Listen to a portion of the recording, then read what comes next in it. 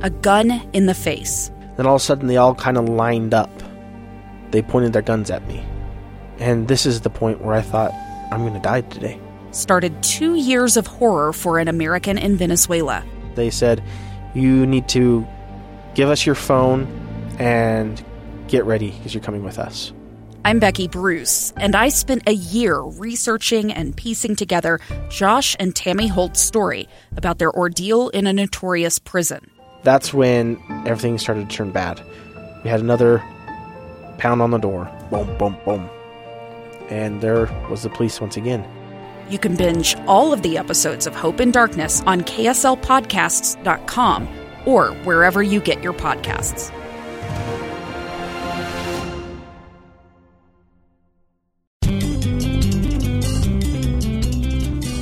Welcome to Your Utah. This is Taylor Powers here with Ethan Miller, bringing you all things on the Wasatch Front. And today, our episode is dedicated to a very special day, which is Thanksgiving. Yay! And we're not necessarily going to talk about, eating dinner with your family and gaining some weight in a matter of an hour. But although all those things will be done, yes, at least on my part. We're going to talk about something that happens way before that. Yes. And something that happens in Utah is that it's a big day for races. Yeah. Well, and it was... We were surprised to discover how many races are being run on Thanksgiving morning. In fact, we stepped over to UtahRunning.com, which is kind of a catch-all website for all the different organized races. Mm-hmm. They got marathons, half marathons, whatever. And we discovered, hold on, I'm going to have to recount them because I forgot the number, but it seems like it was a dozen or more. 1, 2, 3, 4, 5, 6, 7, 8, 9, 10, 11, 12. 12. Yes, there are 12 organized races on the schedule for Thanksgiving morning here along the Wasatch Front. Isn't that astonishing? It's ridiculous. So if you're a big-time runner, racer in Utah, you're not going to be able to make all 12. No, you're not. And if you don't want to run, we'll talk a little bit about the races that are actually on Thanksgiving. But I thought I'd point out, Taylor, that if you are not interested in running on Thanksgiving morning, maybe that's just not going to be doable for you. You could try one that is just earlier in the week. For example. This was yesterday. Oh, we missed it. That's all right. I'm going to mention it anyway. On the 20th was World Toilet Day 5K. Oh. And it was in honor of World Toilet Day. Which is Friday. Yeah, it was on November 19th. Anyway, that's the kind of thing that you can get around this time of year. I didn't bother looking at the calendar before we started the podcast. I'm only now looking at the date. Tisk. And it was one day. But still, I love that. World Toilet Day. Mm-hmm. It's a great day. It's a day that I think we can all... appreciate. And get on board with, right? We can all get behind it. So, but there were a couple of the Thanksgiving races that caught your eye. Yeah. Well, I can't run anything over a 10K just because it's too hard on the body. Yeah. So I was interested in the human race because it's a 5K or a 10K, and it's fairly affordable as well. Most of these, I think, you have to pay because it donates to a certain cause. That's right. For example, Toilets for the World. Uh-huh. Or for, National Plumbers Organization. That's right, yeah. Or international. Yeah, sure. And I've done a human race before, and this one is in Draper, and it benefits the Utah Food Bank. It's a great cause and a good time. Only, 3 miles or 6 miles. If you pre-register for the human race, it's $20 for the 5K, $25 for the 10K. Now, one thing that you should think about is if you're wanting to jump on board any of these races, take the time to pre-register because you'll probably save money. Mm-hmm. For example, with the human race, if you wait until in-person registration, price goes up by $10 per person. And that starts on Wednesday, even though the race is on Thursday. Yeah. Price goes up on Wednesday. On the 23rd. Mm-hmm. And so it's you would definitely be well served, especially if you are, a small group. Maybe you're going to run with some family members or something like that. Yeah. You guys are all going to save a bunch of money, unless you want to make the donation. Yeah, of course. If you want to make the $10 donation and have it be a $30 donation instead of a $20 donation, that's your business, because it would certainly go to a good cause. But if you need to kind of save a little bit of money, then you definitely should do that. Save up for the Friday after Thanksgiving. So the Utah Human Races run, did you say in Draper? Yes. And there are, oh yeah, I see. They've got a whole loop that kind of runs all around Draper, along 120th South. So what you got to do is you got to find a race that is going to be kind of near you. So they've got one. Let's see. I saw one in Cottonwood Heights. There's one in Salt Lake City. They've got the Turkey Trot in Midway. There's one up in Ogden. There's one in Farmington. Yes, here's the one in Cottonwood Heights. So this one will be kind of near me, 75th South and 27th East at the Cottonwood Heights Rec Center. So look and see. There's a strong chance that your municipality or someone in your municipality is going to be sponsoring one of these. And, get out there and check it out. Or you could organize your own. Yeah. Like a sucker. Be out there running. Run alone and then donate money afterwards. 5 kilometers. Have you ever running by yourself? Everyone's going, "What's wrong with that guy?" You could even print out a number on a piece of paper and pin it to your shirt. Have you ever heard of the Bacon Run? No. It's in Minneapolis, so you'd have to travel for it. Okay. But they have a 5K, a 1K, and a 0.1K. Oh, really? And the thing is that you pay to run it, and then afterwards there's an unlimited amount of bacon. That's amazing. So you just have to cover the 0.1K distance. Yeah. Which is, how far is 0.1 kilometer? It's about the distance from me to you. Maybe a little bit farther, but I would go that far for bacon. Yeah, just make sure if you want to travel for that one, you get there early, because they actually did not hold to their promise. They ran out of bacon in 2014. Yeah. I smell a class action lawsuit. Yep. That's what I smell. So if you are headed out of town, for example, to St. George, they've got the Gobbler 10K, 5K, and Kids K. That's down in St. George. So wherever you're headed, they've got the Cold Turkey. I've been seeing signs all over the place for the Cold Turkey me run. too. I'm sure everyone else has. And that one is in Lehigh, right? Mill Creek. Oh, Mill Creek. Yeah, it's in Mill Creek. What's the one that's in Lehigh? We were talking about that before we started. Let me see here. The 2016 the Pilgrim 5K. I think this one might be a costume. Let me look and see. Dress up as either turkeys or pilgrims. Registration includes your pilgrim wear. Oh. An iconic and historically inaccurate giant buckle hat or bonnet and a long-sleeved cotton tee styled to look like a jacket or dress. That's awesome.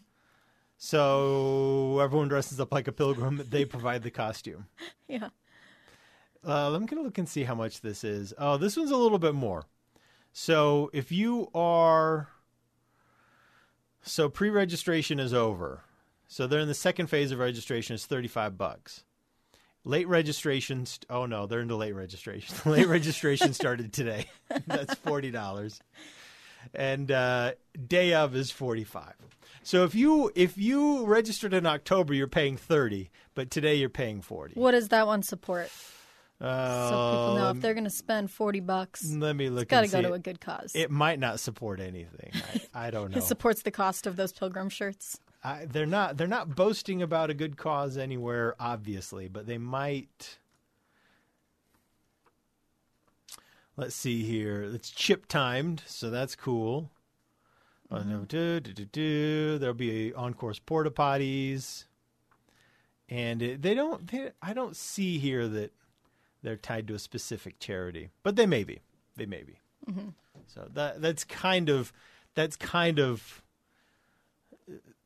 I think most of the Thanksgiving ones are tied to some kind of charity. Yeah. Seems like it. It's Thanksgiving. Well, and let's just say the consumption is a little on the conspicuous side, Yeah. even for a culture of conspicuous consumption. So you may as well, right? May as well. You may as well take a few cans to the Utah Food Bank. All right, listen, when we come back, we're going to talk a little bit about what it's like to run a race like this. Maybe you've never, ever done it before. We'll tell you what to expect and what to bring along when we come back.